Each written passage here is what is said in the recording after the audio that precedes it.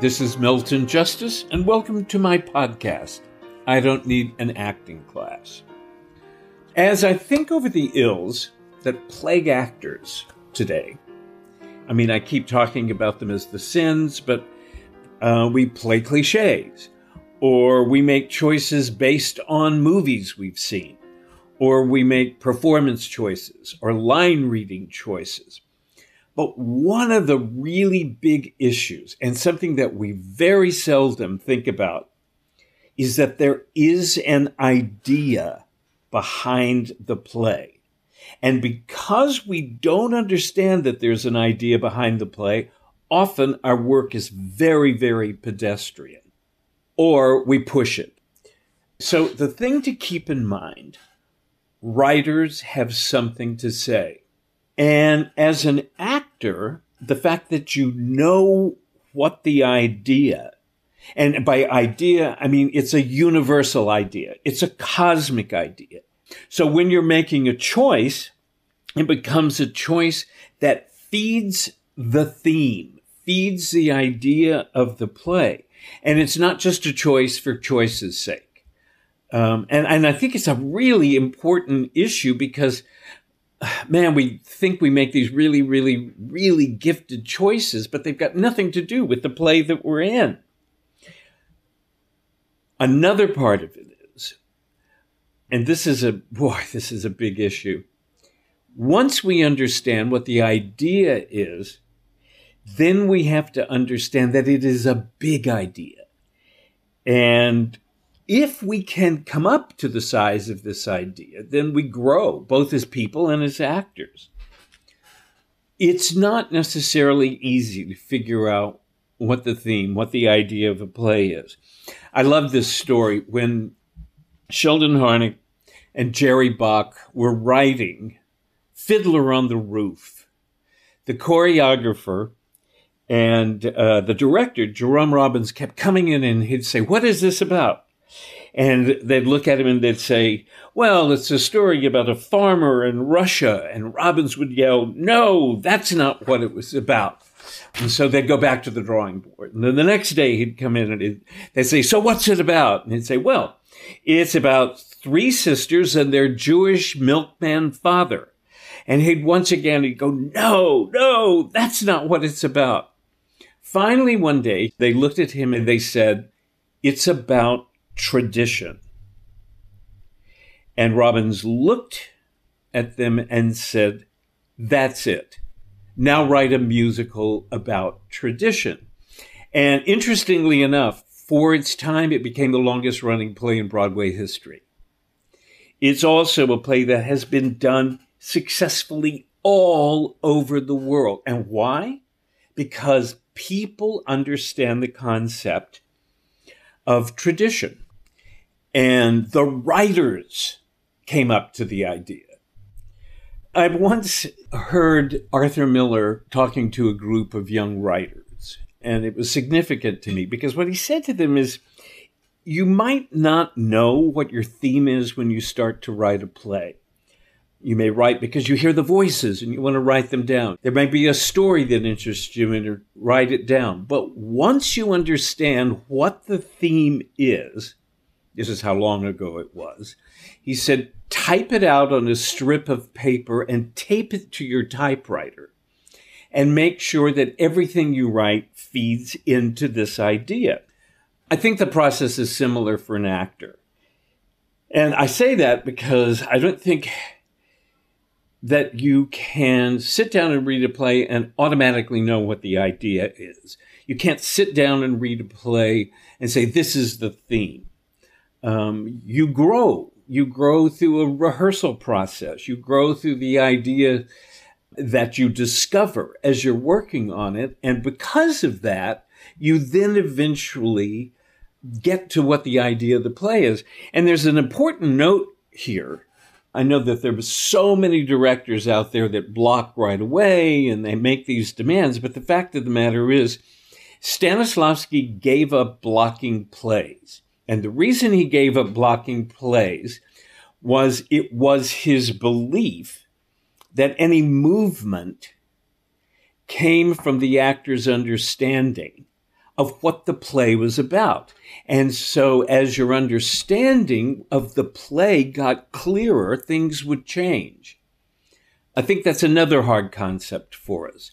We fall in love with a choice. We fall in love with something we're doing, and we marry ourselves to it, and we cannot change.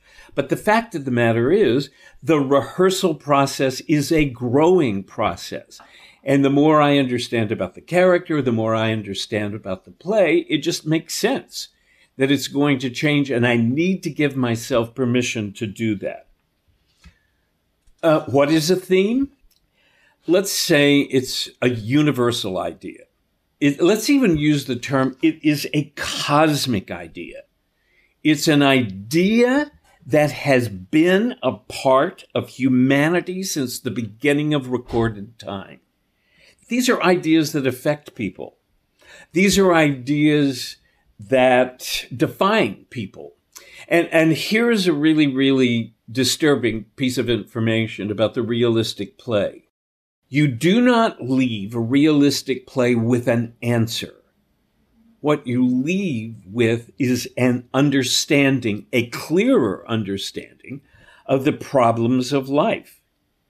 I think of it as when the curtain goes down, as an actor, what do you want the audience to think? When we fade to black, what do we want the audience to think? One of the things that I think we have to also do for ourselves as actors is to re-educate ourselves in the way that we see the world. I mean, there really is a difference between the way an actor sees the world and audiences see the world.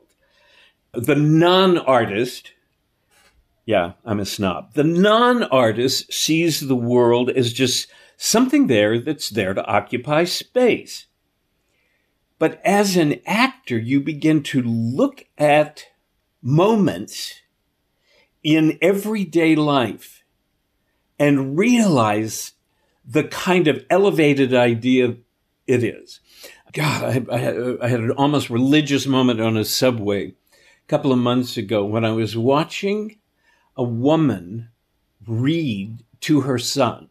And I mean, this is like a noisy subway, and it's that, but he was propped up in her lap, and she was reading to him as if the rest of the subway car didn't exist. And you looked at it and you said, yes, that is the idea of the love a mother has for her child. And it's important that you begin to identify that. Another tragic thing that I see all the time, and I know all of you will see it, is you go to a restaurant and you see a couple at a table, and one of them is texting and the other is on the phone. But again, this is an idea. This is an idea about how in modern life we have stopped communicating with people. It's a tragic idea, but man, these are the things that are the big ideas of plays. Themes and universal ideas are on the street constantly. I mean, I really do think there's an exercise you do as an actor that you look at something and you say, yes, that is an idea. And it begins to be how you see things. So I guess the point is that as actors, we have to stop just being the audience. We have to stop being the people who just come, sit down in the chair and say, show me. We have to be involved in it. We have to have an opinion about it. We have to have a connection to it. Don't go anywhere. I Don't Need an Acting Class, the podcast, will return after this.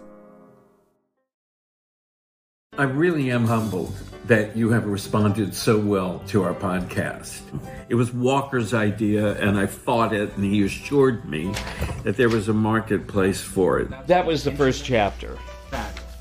Great. But the interesting thing is he also mentioned that he hears from people all the time who say, you know, I want more, I want more. And obviously there is more. The bonus subscription will allow you to hear the unedited versions of the podcast if you want to go deeper.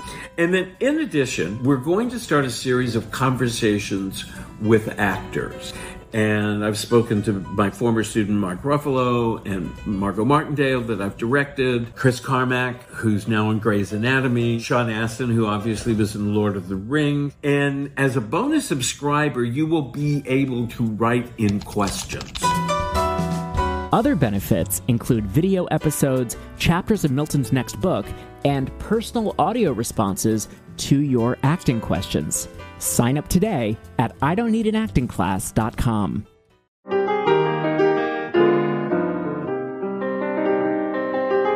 Many years ago, I had lunch with Mark Ruffalo after a matinee performance that he was doing of a Clifford Odets play called Awake and Sing. It was a wonderful performance. I was blown away by his performance. In fact, he was nominated for a Tony Award. I was amazed at the depths that he reached in this play and playing this man. And so I asked him his secret. And I do this a lot. If I have an ex-student, I want to know what worked. What did you use? How did you get where you did? And he said that he discovered that the through-line action, the spine, the core of this character was to find a home. Now, what's interesting about that is what was really, really clear is that Mark understood the size of the idea of home. He knew he wasn't talking about, I got a good deal in the New York Times.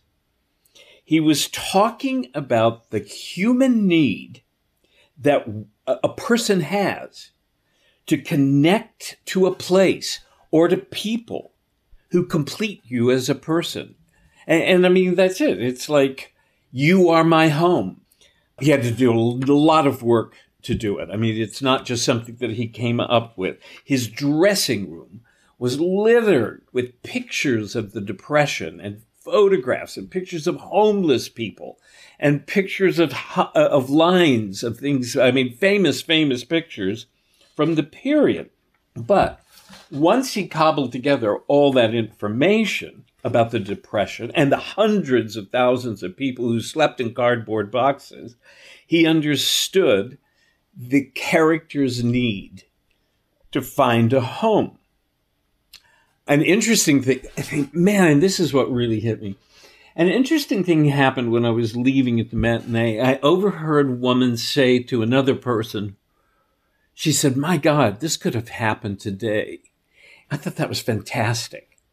That what the audience was getting was the play. Nobody turned to them and said, "Boy, that Mark Ruffalo is really good." They weren't. They were getting the play. Some time ago, I was listening to NPR and they were interviewing the violinist Hilary Hahn. And she said that the high point of her career was when her mother said to her after a performance that she was so riveted by her playing, she forgot that it was her daughter. And I think, man, that's what we want. We want people to see that we understand what we're talking about. And that is what they see. Our connection to what we're talking about is what the audience walks away with. I mean, I talk about this in class all the time. What is this about? What are you connecting to? What is it that you want to know?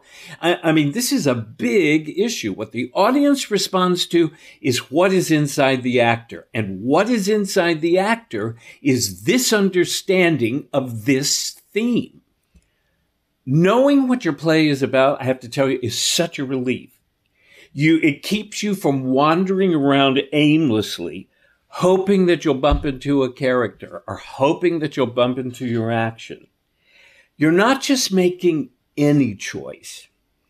You're making a choice that feeds what the play is about. I mean, it really is.